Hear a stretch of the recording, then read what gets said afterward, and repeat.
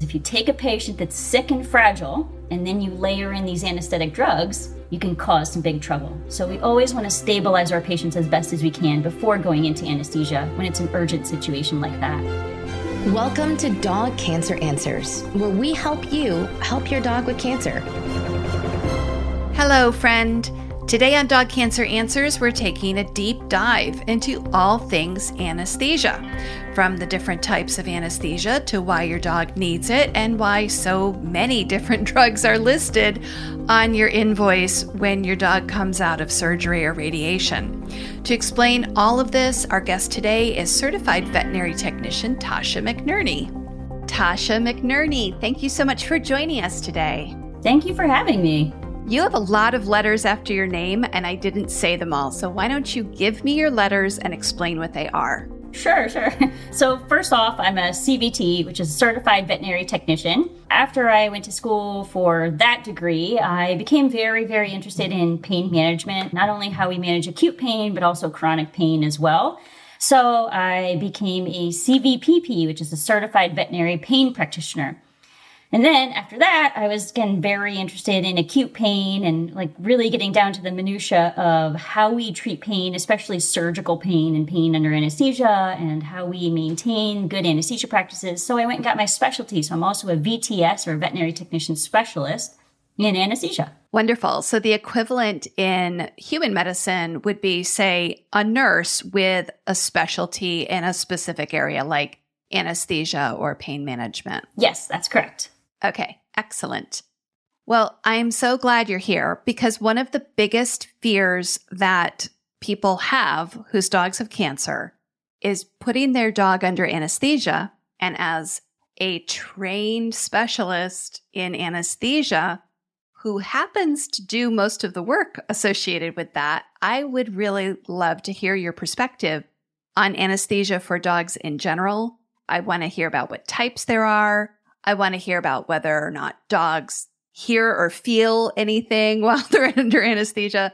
All of the questions that our listeners have, I know you can address. So where do you think we should best start? What's the first thing you want people to know about anesthesia? Oh, man. There's so many things. We probably could have hours long conversation on this. But really, to start, I want people to know that there is a risk with anesthesia, right? Anesthesia is risky, but that doesn't mean that there aren't a lot of things that we can do in veterinary medicine to minimize that risk. Now, a lot of it's going to go play into what is the ASA, or American Society of Anesthesiologists, kind of risk factor that we assign to that animal. So that's going to be a huge thing, to just assign a risk factor to that animal. And that's something that you can do. You can actually take a look at the dog's history and age and all what goes into that risk factor. So we look at things like age. We look at things like concurrent disease status. Are they cardiovascularly healthy? Are they pulmonarily healthy? Are they able to ventilate well, on their own? And that's why, breeds like English bulldogs or French bulldogs are just going to have a higher risk factor than other breeds, than the Labrador, because those animals, based on their body conformation, already have a harder time ventilating. So when we put them under anesthesia, that increases their risk. Now, I'm not saying that we should never put French bulldogs or English bulldogs under anesthesia. It just means that if you're going to put them under anesthesia, you need to know the associated risks with a breed like that under anesthesia. So breed does go into our ASA risk factors. Things like recent blood work. Are there any liver abnormalities? Are there any kidney abnormalities? All those things like that. And this doesn't necessarily go into the risk factor, but something that we want to keep in mind as veterinary professionals is, how long is this procedure going to be? Certainly the number of hours under anesthesia means that we are at greater risk for complications that come along with anesthesia. What is the training level of the people who are going to be monitoring that anesthesia? This is a big, big thing for me. As someone who's trained. Because I am so stupidly trained. But at the same time, I think that most people don't realize that in most states, you do not have to be certified or licensed to monitor an animal under anesthesia. You really could be working at Starbucks one day, and this is not anything against people who work at Starbucks. This is just saying you really could work in any industry one day and the next day be putting animals under anesthesia. That contributes to risk, right? So I think one of the things that I like to tell people is get to know who is going to be the one monitoring your patient under anesthesia or your pet under anesthesia. And that's because during surgery, the veterinarian is occupied. The veterinarian is performing a surgery. Their mind is taking out that tumor in the abdomen, amputating that leg, right? So their mind is focused on that. So who is the person who is going to be focused on your pet under anesthesia? That adds to risk as well. Is it somebody who is trained and has years of experience? Is it somebody who is brand new and maybe doesn't have that level of training? That's an important question to ask your veterinarian before anesthesia. Wow. It never occurred to me. And I've actually had people tell me that in small practices, sometimes the vet is the person who's doing the surgery and also monitoring the anesthesia. Yes, that's not optimal, unfortunately. And that's just because as humans, right, we think we can multitask, but we really can't. And here's the thing. If your doctor, your veterinarian, again, their main focus is to be in the surgery. So if they have their hands in the abdomen and they're doing something and they see a massive arrhythmia pop up on the screen, now what do they do with their hands in the abdomen? They have to call somebody else to come in. So optimally, it's best if your surgeon is focused on what they need to do surgically and you have a trained anesthesia technician solely focused on the anesthesia of that patient. Okay. There's a lot of places I want to go. I want to know what could go wrong, like what the actual risks are, what could happen. And then I want to know what kinds of things you do to take care of the dog if those things go wrong. And I want to know how things typically go. Like, are we focusing on the worst case to make sure that everybody understands the risks, but how common that is? It's not as common. So full disclosure, in veterinary medicine, we do have a much higher mortality and morbidity rate than human medicine. Now, a lot of factors go into that. Some of those factors are that we make a lot of preoperative testing for dogs optional. So maybe before you go under anesthesia, your doctor would say, hey, let's do some radiographs, let's do an echo, make sure your heart is healthy for this. Dogs, we don't usually do that. We can ask the people if they want to do an echocardiogram and check the health of the heart before anesthesia, but it doesn't always happen. And again, that's fine. A lot of animals maybe don't require it. But if you have a senior patient, like perfect example is a senior boxer that is, maybe needs to have an abdominal tumor removed, they should have an echocardiogram beforehand, just because, again, that breed is more predisposed to cardiac abnormalities, such as dilated cardiomyopathy. So before we put them under anesthesia and increase that risk, we want to know kind of what are we dealing with. So any information that we can get before the anesthetic event happens is just going to be to the benefit of the patient. Okay. Now, echocardiograms are expensive. So not every canine owner can afford to get an echocardiogram. So the next best thing is to have your clinician do a full, as best they can, cardiac exam on the patient. We'll run an ECG. We will have our clinician listen to them to evaluate for any possible murmurs. We'll feel peripheral pulses to make sure they match and that kind of thing. So those are things that we want to do before our patients undergo anesthesia. And to kind of circle back to what you were saying before, it's not that common. So I don't want to scare people. Even though our risk is higher in veterinary patients than in human patients, it's still not that common. I'm going to knock on some wood here or whatever I can, because I've been doing this for 16 years. And while I can't say that I have had no anesthetic deaths in the course of 16 years and doing anesthesia and in anesthesia for that full time, I've had about 4 anesthetic deaths over the course of my career. So I can't say that it doesn't happen, but it's not common. Okay. And how many dogs total would you say that you've worked with? Oh my gosh. Oh my gosh. It's so hard to say. Hundreds.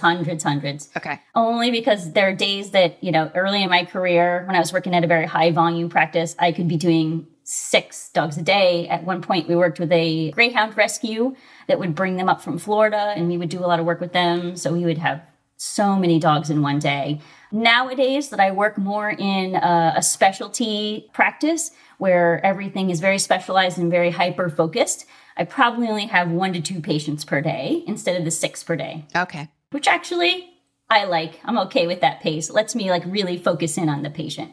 Yeah, that makes sense. So when things go wrong, what are they? What are the things that are going wrong? Yeah, it's a great question. So usually the things that are going to go wrong under anesthesia have to do with the hypos, as we call them. Hypotension, hypoventilation, and hypothermia. And hypo means? Hypo means low, right? So again, we have hypothermia or low temperature, hypoventilation, where we are just not getting rid of the CO2 that's building up in the body and exchanging it for oxygen. And hypotension, which is where we have low blood pressure, right? And we really care about that one. We're pretty hyper focused on our blood pressure during anesthesia because we look at our blood pressure in itself is what's going to be responsible for taking the blood where it needs to go, going to all the parts of the body, going to all the major organs. We need a blood pressure to be a certain number to get blood where it needs to go so we can deliver that oxygen. If our blood pressure is really low, that means that major organs are going to be without oxygen. And that's why when dogs come in and they are very, very sick, sometimes you might see this with your hemangiosarcoma patients that end up having a hemoabdomen, right? Where that splenic tumor is now bleeding into the abdomen and all of the blood that's carrying the oxygen is not able to go to the tissues because it's sequestered in the abdomen. Right. So those animals usually come to us already very sick. They're low on oxygen. Those major organs are not getting the oxygen it needs. So again, those are a high risk to put under anesthesia. We really want to, if I have an animal like that come into the clinic, we're usually going to take those animals to surgery to remove that splenic tumor.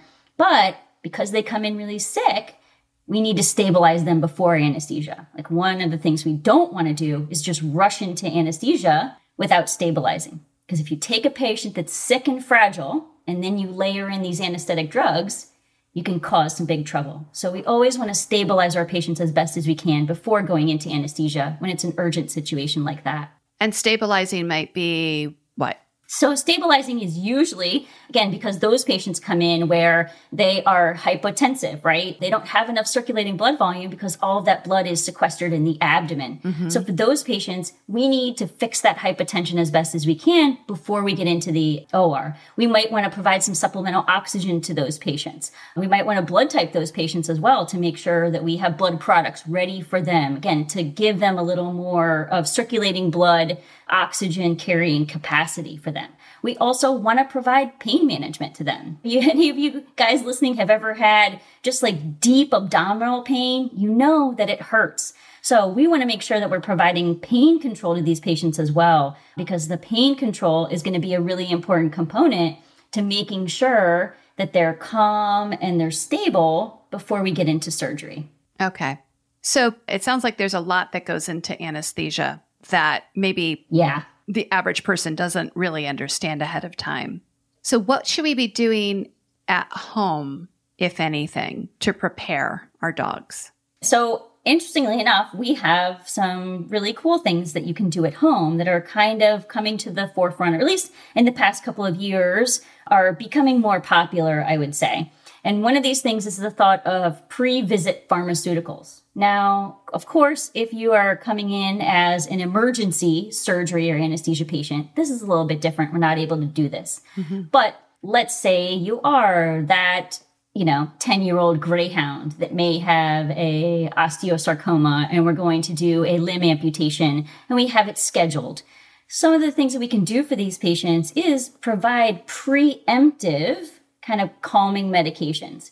We know that for dogs to come into the hospital, any dog, even if it's a calm, stoic greyhound, as they usually are, it's still stressful for them. There's a lot of sounds. There's a lot of interesting smells. They're away from their owner. They're away from home. So this can be really stressful for them.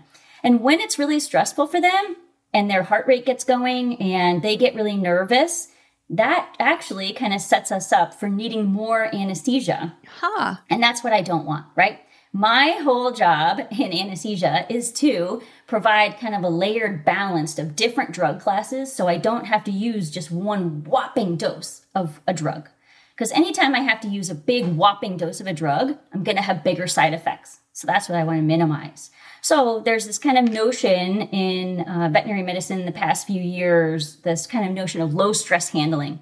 And that's where we're going to try to treat the animals as calmly as possible. We don't want to wrestle dogs down anymore to try to place IV catheters. We want to give them a little bit of something that's going to take the edge off at home. right? So it gets into their system. So usually a couple hours before planned surgery, we will have an owner administer a dose of these sedatives. Now, your doctor might prescribe a sedative such as trazodone. They might prescribe something like gabapentin.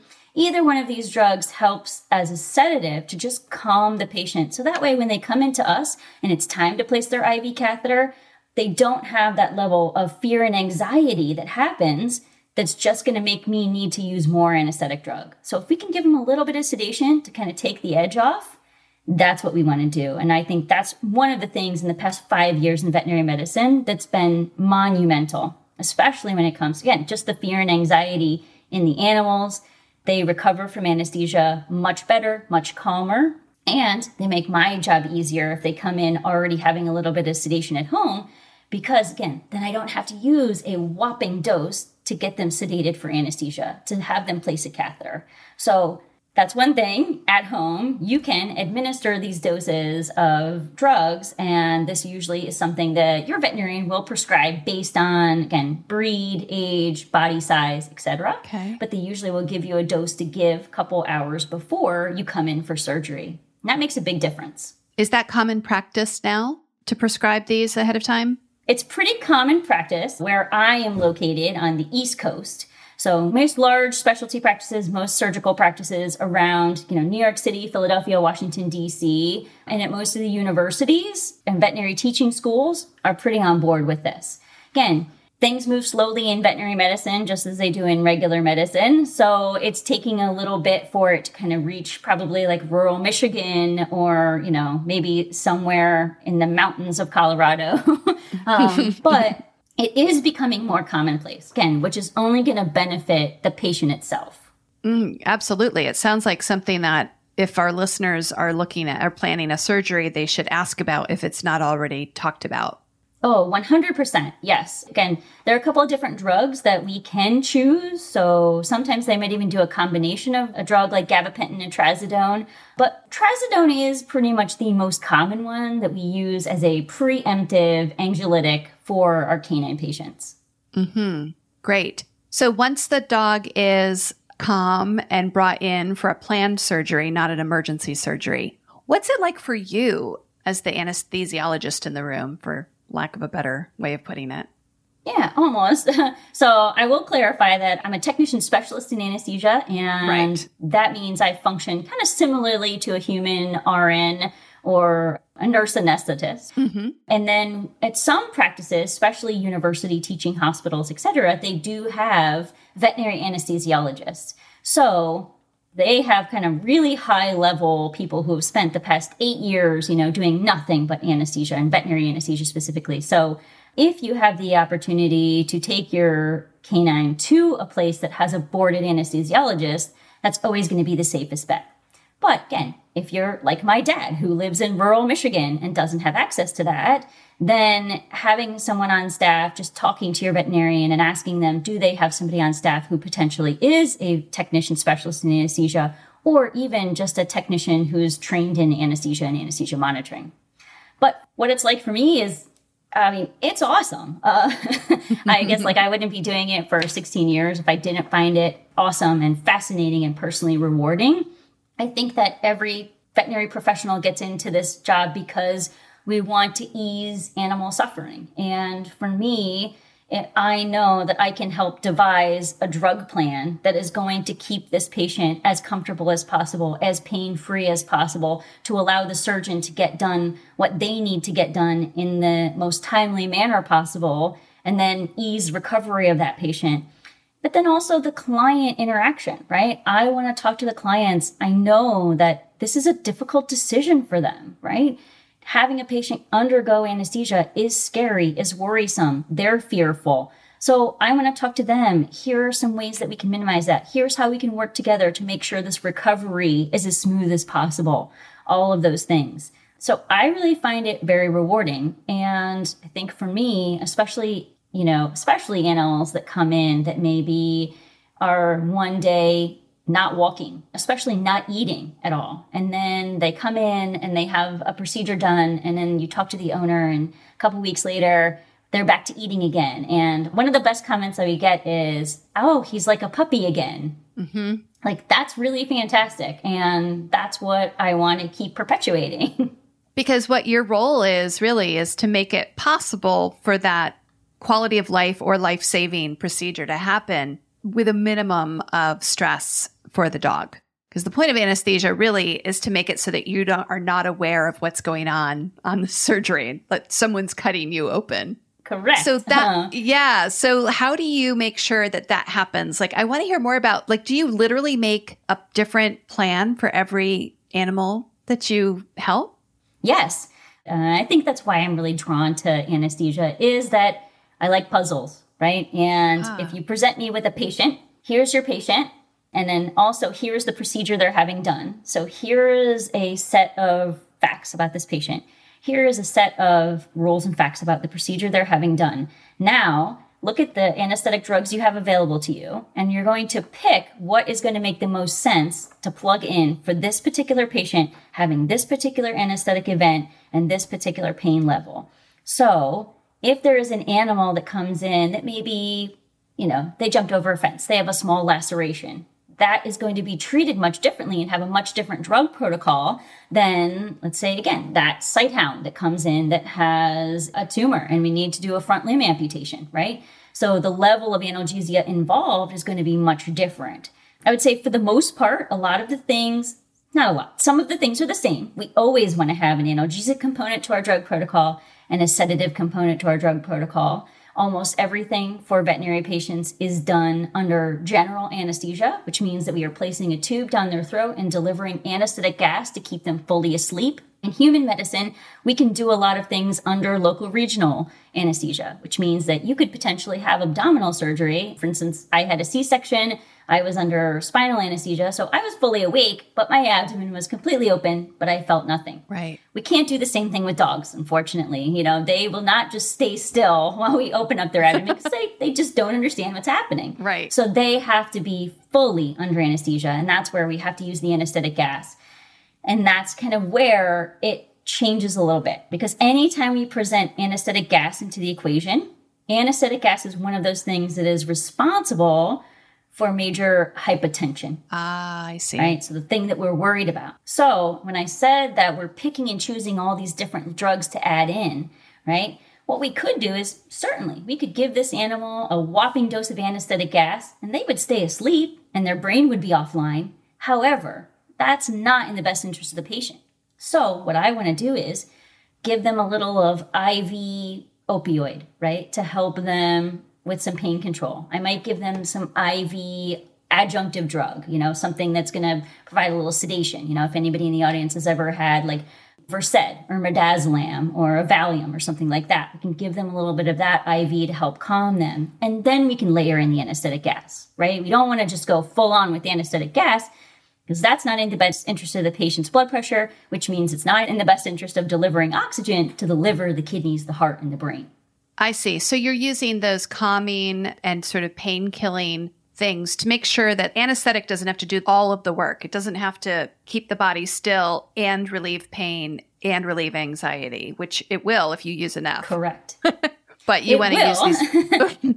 Yes. But you don't want to use that much. So you use other medications to take care of two of those things so that you can use a lower dose of the anesthetic just to keep the bodies. Am I getting it right? Yep, you're getting it right. And then there's also kind of this misconception that I just want to make sure everybody is aware of, and that's that anesthetic gas is going to kind of turn the brain offline, right? Right. But anesthetic gas in itself is not providing analgesia. Now, the only anesthetic gas that we have that will provide analgesia is nitrous oxide, but that's not commonly used in veterinary medicine.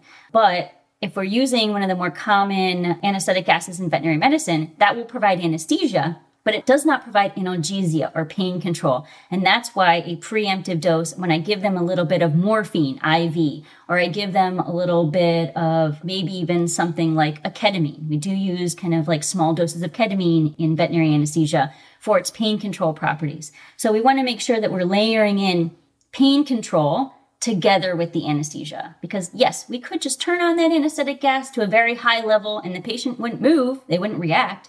But the problem is when that anesthetic gas goes off, guess what happens? All of those pain receptors are now flooded with signals. Oh. Which, again, we don't want. We want to make sure that we have some analgesic in the body, some opioid or some local anesthetic or something like that in the body, so that when that gas goes off, those pain receptors aren't bombarded. That makes a lot of sense. So that's one of the main things people worry about too. They worry two things. Their dog's not going to wake up, which you're addressing by using as little anesthesia as you can to get the job done, right? Yes. And then the second thing is my dog aware of what's going on, and is my dog in pain? And those other medications will sort of take care of that. So this layered approach is doing all of that. Yes, and that's what you want. So I do encourage people that if your animal is about to undergo a surgical procedure, you talk to your veterinarian. Hey, what kind of pain control do you guys use preemptively before they're under anesthesia? How long of an anesthetic procedure is this going to be? And one of the things, especially if the patient is having any kind of dentistry work done or advanced dental work, because sometimes for some of these oral tumors, we might have to remove a section of the jaw. Right. So you want to talk to the doctor and say, hey, is there going to be local anesthetic on board, right? Because if you went to the dentist and you had a tooth removed, they would numb up your jaw, etc. So we want to make sure we're doing the same thing for our canine patients. If they're about to have a tooth extracted or a piece of their jaw extracted, we do a lot of local anesthetic for our patients. So you do local anesthetic at the same time as you do the general anesthesia?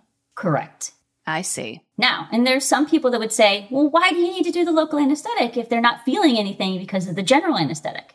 And that's because, again, once that general anesthetic goes off and their brain is back online, we don't want all of the pain coming from their tooth or their jaw, like going into their brain, right? We don't want all of those signals going. And the local anesthetic is going to block those signals from going up into the brain. So local anesthesia is a huge component of kind of this theme of balanced anesthesia and appropriate pain control. Okay. Let's take a quick break. And when we come back, I want to ask you, Tasha, about reversible anesthesia. And now, a message from your dog. Oh, every day with you is like a day at the beach, and I want as many beach days as possible. Oh, I want to run. I want to sniff. Ooh, I want to find a good stick to carry.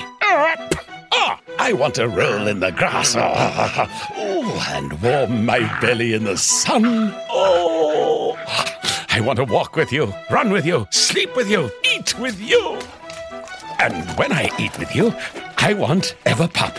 The green, grassy beef liver smell wakes my senses. Oh, you may not realize this, but it tastes like homemade gravy. It infuses any food you give me with healthy life vibrancy. Oh, I can feel it. Everpup traveling to every cell in my body, nourishing each one.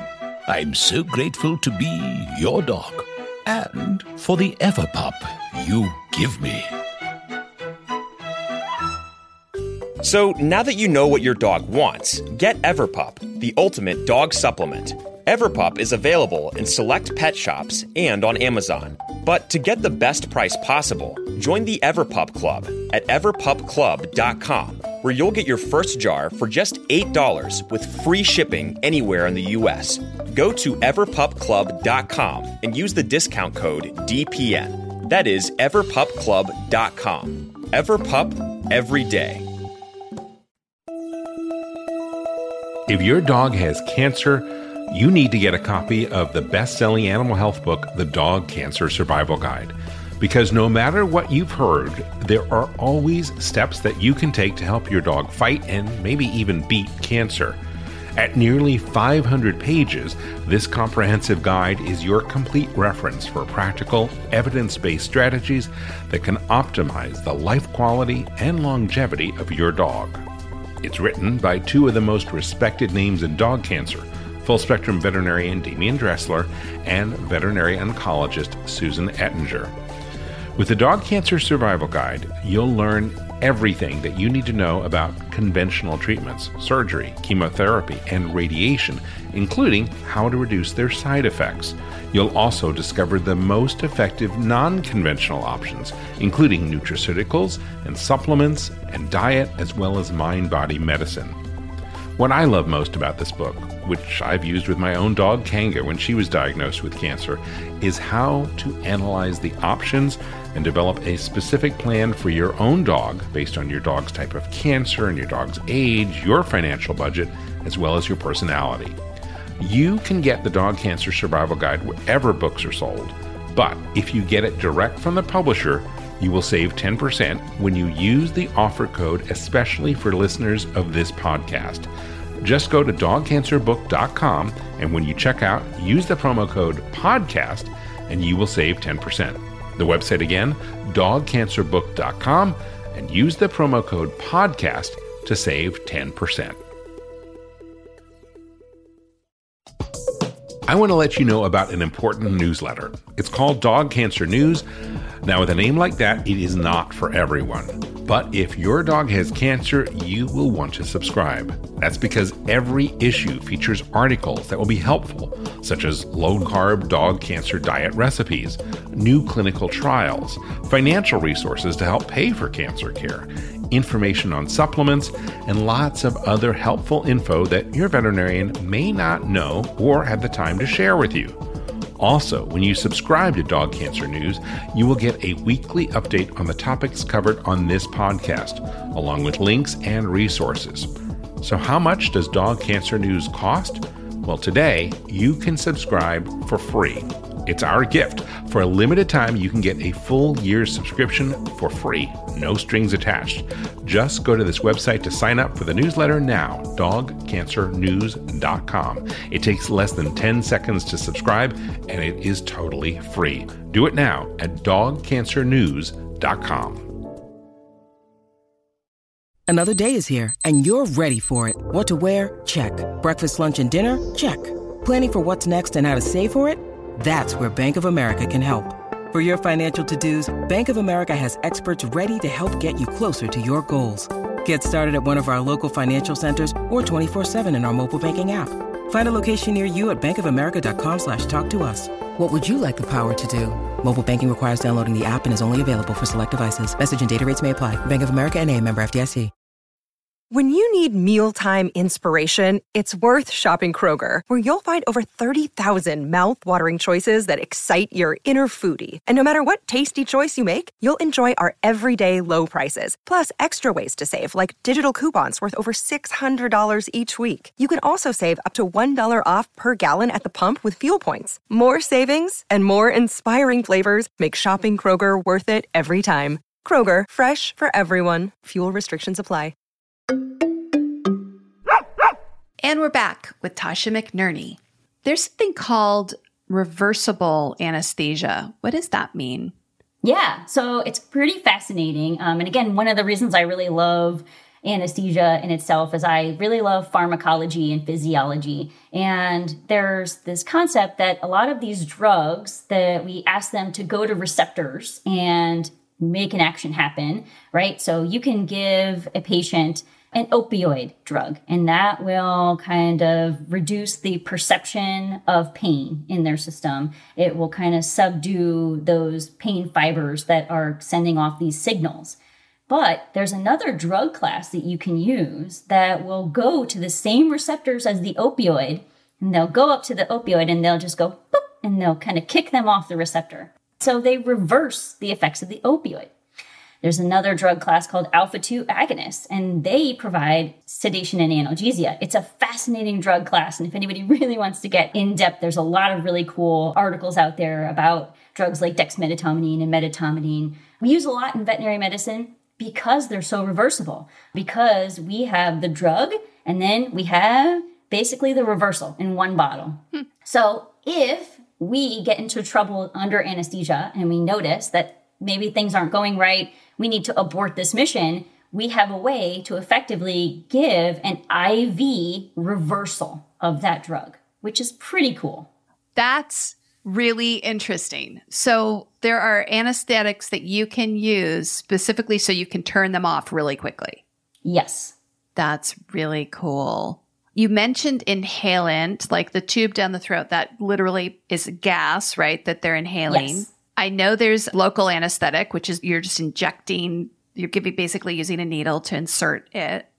And then there's injectable. And you just mentioned sometimes these reversibles are injectables. Is this the same, or is there so other? A lot of people will talk about, or if your veterinarian mentions to you that we're going to use injectable anesthetics, usually that's things like these reversibles that I talked about, alpha-2 agonist, dexmedetomidine, medetomidine, etc. Or they might utilize an injectable anesthetic, something like propofol, right, or alfaxolone. Okay. So these drugs are basically, they're different than analgesics. These drugs in themselves are able to get a patient where they, if anybody has ever had like twilight anesthesia, right, where they give you an amount of anesthetic, you're not all the way out, right? Right. You don't really know what's going on. You don't really know what's going on. Your brain is somewhere else, right? In a field, eating donuts, whatever you're doing. But we use those injectable anesthetics sometimes to kind of bridge the gap between just giving a pain reliever and then getting the tube down the throat. Because the thing is, we can't just take an animal, open up its mouth, and it'll let us put a tube down its throat. It needs to be pretty out before we can do that. And usually we use these injectable anesthetics to bridge the gap between our opioid analgesic and our gas. I see. So we need something to help us get the tube down the throat. And usually that's something like propofol is probably one of the most common ones we use. So when you get your bill after one of these surgeries and you see all of these medications listed, there might be several of those that are actually the anesthetic agents or the medications that were prescribed and used during the surgery just to manage all of this. Oh, correct. Yes. Okay. So once you turn the gas off and they start to wake up, what's that like for the dog? Yeah. So there's two, in anesthesia land, we say that there's two really critical points of anesthesia. Usually it's not maintenance. Usually it's not during the surgery, again, unless the patient is really critical. But usually it's during induction, right? That first moment where we're giving drugs, putting the tube down the throat. And then the second area where we really have to be careful and very watchful is recovery, right? Because recovery from anesthesia for some animals can be a very smooth, calm process. But for some animals, especially animals who may not have had a pre-visit sedation, or if you have a patient that you know is just very high-strung, very fearful, or has any kind of fear aggression, for them, it can be really rough to wake up, from a sleep to a place where there's strange smells, there's strange noises, there's people you don't know. It can be a really rough time for them. So again, we have drugs that can mitigate those rough recoveries. But for me, recovery is one of those areas that I'm really hyper vigilant. And again, if I have certain breeds, our brachycephalic breeds, right? Our boxers, our French bulldogs, our English bulldogs, anything that has that smushy face. I can't believe I didn't say pugs, because pugs is my favorite. That is my favorite breed of dog. But anything with the kind of smushy face, we have to be really hyper vigilant, because for them, when they're awake, just their physiology, they have learned to compensate for the fact that they can't bring in a lot of oxygen. They've just learned to compensate. But when we give them anesthetics and analgesic drugs, we take away their natural ability to compensate, which means that during the recovery period, we have to be very vigilant with brachycephalic breeds, because we need to basically sit there with them until they're kind of moving their head around and they're kind of swallowing and they're able to oxygenate themselves. One of the worst things that we don't want to do is just be like, oh, yep, surgery's over, put them in a recovery cage and then walk away. Brachycephalic breeds can quickly desaturate, which means that their oxygen levels can drop very quickly because, again, without their compensatory mechanisms, they can't bring in that oxygen. Do you keep oxygen on them? Yes. So oftentimes with brachycephalic breeds, we have a little portable unit that will give us a pulse ox reading or pulse oximeter reading. So it'll tell us the percentage of oxygen being carried on that patient's hemoglobin. So I like to keep a portable pulse ox on those patients in recovery. I like to keep extra intubation materials, which means that if this patient went into crisis, I am able to put a tube down its throat very quickly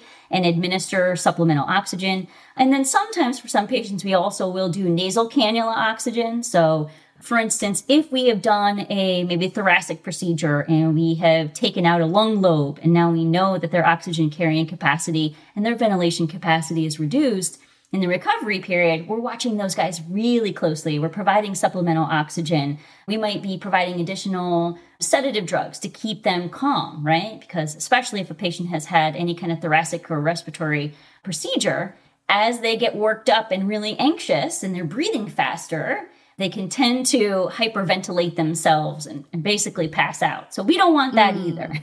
Right. So there's a lot, like when they say, okay, the surgery's over and she's in recovery, there's all of this stuff still happening. Oh, yes. Yeah. Just because the gas is off, right? Just because the inhalant gas is off and the patient is all sutured up and it looks nice, that doesn't mean our job is over. We still have recovery to get through. And recovery, again, for most patients, recovery is just another, we want to make sure that we get them warmed up after surgery, that they're oxygenating properly after surgery. And then for some patients that are maybe staying overnight in the hospital, we want to make sure that their pain level is taken care of. So we are always going back in and checking their pain scores and evaluating that, providing additional analgesics as needed. We want to make sure that those patients are up and eating normally. Now, I'll say up and eating normally, but as you guys, probably know, an animal that's in an unfamiliar environment that maybe just had abdominal surgery is usually not too keen on eating a huge meal. Maybe unless they're a Labrador, right? Because a Labradors are always in the mood to eat. No matter what happens, that Labrador is going to eat dinner. So how long does it generally take a dog to wake up enough to go see mom? So it depends on the procedure that has happened. If it's an orthopedic procedure, those ones usually do have a longer recovery. And that's usually because the orthopedic procedures were using more advanced and longer lasting regional blocks. Like for instance, if you have a dog that needs to have a hind limb amputation, they are going to have an epidural. And epidurals can then last anywhere from 6 to 8 hours. So we want to make sure that that epidural has worn off enough that the dog can urinate on its own, because we know that epidural analgesia can affect the bladder and they can have some urine retention. So we want to make sure that they are able to ambulate, they're able to urinate on their own, and then they can usually go home. Now, a lot of practices will like to keep orthopedic procedures overnight, again, to make sure that their pain is being controlled appropriately, to make sure they are able to ambulate, especially if they've had an amputation, and now they're going around on 3 legs, which amazingly enough, dogs just do so fantastic. It's usually, I'm always amazed at how well dogs can compensate with 3 legs, really. Yeah. But we like to keep an eye on them. If it's a more stable procedure, I would say those ones will usually go home anywhere between, 3 to 5 hours of coming off the table. Okay. And every time I've ever taken a dog back from surgery, they're still pretty dopey when I get them back. Oh, yeah. How long will that kind of dopiness last? So it's different for every patient. I know that's the anesthesia answer that everybody says. It's different. Well, it depends. And it's true because, again, it depends on kind of what their status is. Are they a really critical patient? Well, hopefully if they're a really critical patient, we're not sending them home to you and just saying, good luck, have fun. If they're a really critical patient, we're keeping them until they're not critical anymore. Right. But yeah, inhalant anesthetic will linger around in the system. It also depends on how cold they got during surgery, because we know that if they get too hypothermic during the procedure, that's going to take the longer for the anesthetics going to work their way out of the body because the metabolism is just going to be slow. So that plays into it as well. But because some of the opioids and the regional anesthesia and the inhalant anesthesia is kind of all swarming around in there, it does take a couple hours. I usually tell people plan on it being 12 to 24 hours before their dog is kind of out of that anesthetic fog.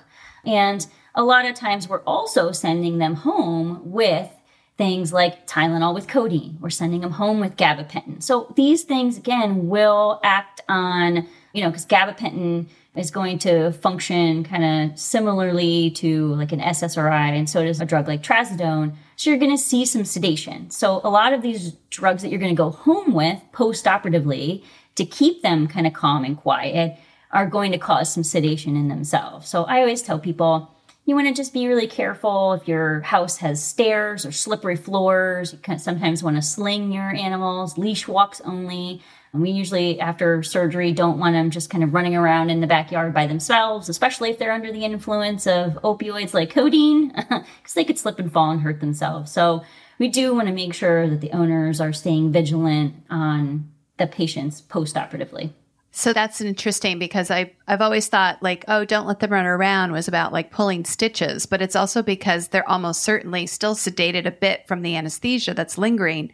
Also, you're giving these post-operative pain meds that have sedating qualities. And so it's like, don't operate heavy machinery on this drug. Yep, 100%. Don't operate your dog. Especially if an animal has had orthopedic surgery. Like one of the things I usually ask the owners is, where does this animal usually sleep at night? Because if the animal usually goes upstairs and sleeps with you in bed or at the bottom of your bed, there has to be a way that we can get that animal upstairs. So are you prepared to carry that animal upstairs? Because they should not be doing stairs by themselves. So we have to have a whole talk about the sleeping arrangements. How does the animal go outside to go to the bathroom? Does he have to go down 5 or 6 stairs off the deck to get to the bathroom? If so, he's going to need help doing that. So there's a lot of kind of owner conversation that we have to make sure that while he's under the influence of opioids or the anesthesia is lingering, he's not going to injure himself further. Right. So that's an important thing. I think a lot of people are surprised there's so much work to do after surgery, but there really is at home. Like there's a lot of post-operative care that we should think about ahead of time and plan for. You know, there's something that I've always wondered about. Why can't dogs have breakfast before surgery, before anesthesia? What is that about? Yeah. So unless they're like a really tiny patient, so like those little teacup Yorkies, those really tiny, like 2.5 pound patients, those ones we are a little more forgiving. We maybe don't want them to be fasted too long because their blood sugar can drop when they're really tiny. But for the most part, the reason that we want them to be fasted before they undergo anesthesia is because we don't want to have them regurgitate or vomit while they're under anesthesia or while they're under the influence of drugs. And then we can have some regurgitant or vomiting that will come back down into the lungs. Oh. And we have seen this before, and it can cause what's known as aspiration pneumonia. These patients usually will get a pretty severe pneumonia. They may even have to be hospitalized for the pneumonia and be on some heavy-duty antibiotic drugs. And we want to prevent that from happening. And one of the ways we can prevent that from happening is making sure that they don't have a lot of stomach contents in when we give them drugs like opioids, like alpha-2 agonists, like all of the anesthetic drugs that we use, which tend to cause nausea and vomiting. Okay, I see. So it's really just about that's a common side effect of these anesthetics and opioids and sedatives could be nausea. So you don't want them to throw up the contents of their breakfast. Because I know a lot of people, I certainly do. I feel so worried about my dog before she goes into surgery. I want to give her, a nice breakfast before she has to go spend a horrible day at the vet. So, but don't do it, you're saying.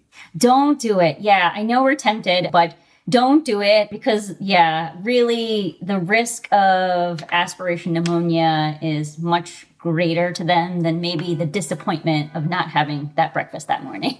Okay. Yeah. It's very difficult, but I can understand why. So if your dog has trouble with anesthesia, but then has to undergo it again for some other surgery or procedure, what does the vet need to take into account, or what does you as a tech have to take into account as a VTS? Yeah, so I have this happen quite a lot where somebody will say, my pet had a bad reaction to anesthesia before, so I'm hesitant to undergo anesthesia again. And what you want to do is, me as a technician specializing in anesthesia, I want to make sure I really review that record and make sure that I want to see, where did it go wrong? Did it go wrong because of a certain drug? Did it go wrong because of a certain monitoring parameter that, got messed up? Maybe we could have helped the blood pressure, but we ignored it. I'm not really sure. So I need to get all the facts before we just kind of make a judgment and do or not do. But I would say the best thing that we can do, if the patient needs to undergo anesthesia again and has had an adverse reaction in the past, many anesthesiologists at university hospitals will offer drug consults or anesthesia protocol consults to local veterinarians for free. Oh. So if your veterinarian needs help coming up with a protocol or discussing an anesthetic protocol or anesthetic event, I would tell any veterinarian to reach out to the local teaching hospitals, because many of these anesthesiologists will offer consults and help walk you through a case if it's a difficult case. Conversely, if your patient has had an anesthetic negative reaction in the past, if you're an owner and you have the means, go to a university or to a specialty practice that has a boarded anesthesiologist on staff, that is ultimately going to be the safest route to go. So that the person who's actually overseeing that case directly is a board certified anesthesiologist. Correct. That makes a lot of sense. What kinds of surgeries, because our listeners are people whose dogs have cancer, unfortunately, what kinds of surgeries or procedures commonly happen in cancer that might require anesthesia? Yeah. So, sometimes for some injections of some chemotherapies, we do need them to be under a little bit of light sedation, right? So we don't happen to get anything extravascularly. But surgical-wise or surgical anesthesia, the most common ones we see are ones where we have abdominal tumors, where we might need to go in and remove a tumor, or we have osteopathic tumors where we might need to remove a limb, or especially since I worked with a boarded dentist for a little bit, we have kind of tumors of the mouth. Maybe you have something on the tongue or something associated with a tooth or the jaw. And then we have to go in and do something like a maxillectomy or a mandibulectomy where we're taking a section of the jaw that contains that tumor out, kind of taking it out of the body, getting the best margins that we can, sending that out for biopsy, and then kind of making sure, again, we keep that patient as pain-free as possible so they can go on to kind of live the best quality of life they can. Not everybody gets radiation, obviously, but radiation also requires some anesthesia, doesn't it? Yes, I would say that it's less common, again, only because a lot of our clients seem to just not go for that option. Yeah. And I think that's part of it is because of, the cost. When we look at the cost to outcome, looking at the cost benefit, I guess we should say, I don't have a lot of people that tend to go that route, but certainly, yes, we will put them under anesthesia for interventional radiation as well. What about imaging? Is there any kind of testing or imaging that needs anesthesia? Yes.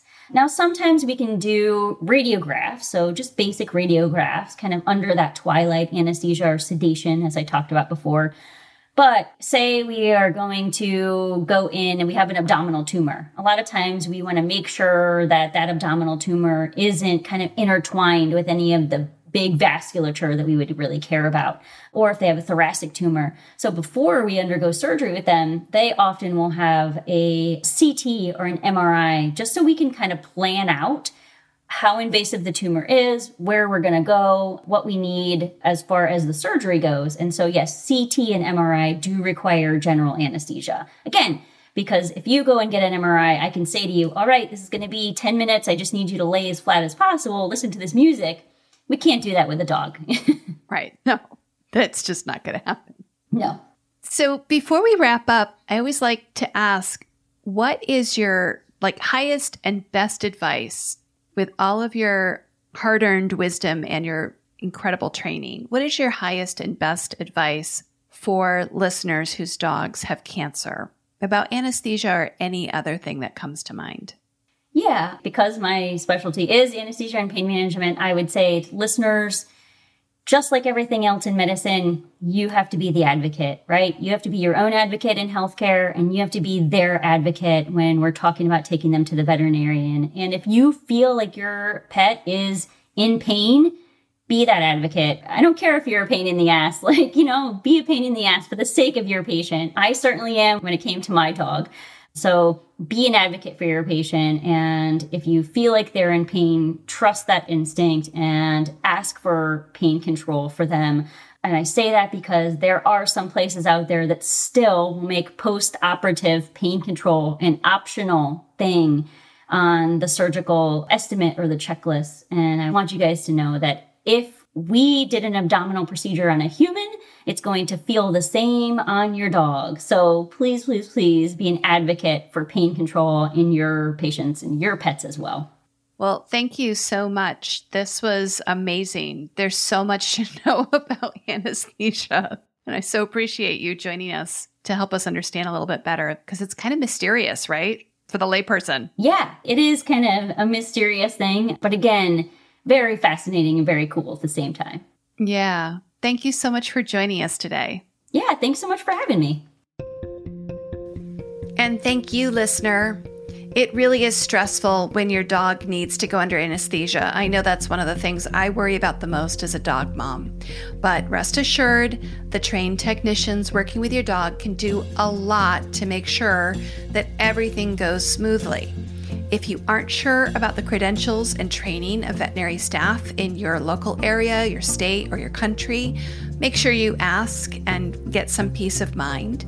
And for more information on surgery and anesthesia for dogs with cancer, visit our website at dogcancer.com and browse the articles or search previous episodes of Dog Cancer Answers.